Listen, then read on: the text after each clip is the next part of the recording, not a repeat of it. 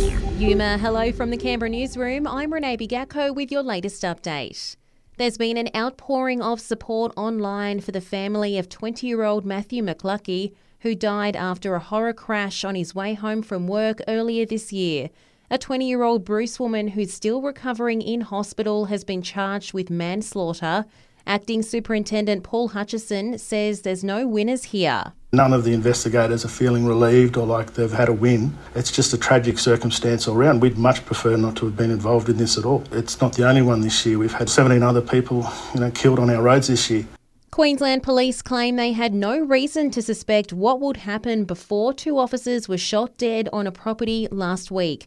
Deputy Commissioner Tracy Linford says police have very little history about the three offenders. We've been trawling through social media, trying to understand and trying to find any postings or information about the trains. That's a difficult piece of work. I can tell you in some of the things we've been able to find so far, they're in names other than the actual train family names.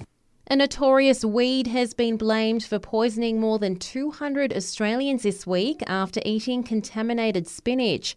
Thornapple is an invasive species found across the country, and every part of the plant is toxic.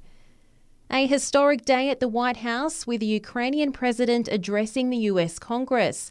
It follows US President Joe Biden's announcement of a further $1.85 billion in support, including air defense measures.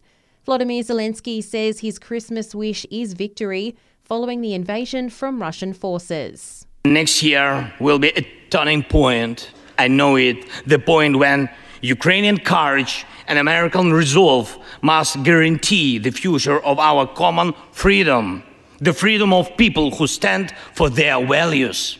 That Grinch and other decorations stolen from the Huddy Street Christmas lights in Ford have been found after being dumped in Belconnen. A massive nutcracker has also been found, jammed through the windscreen of a severely damaged car.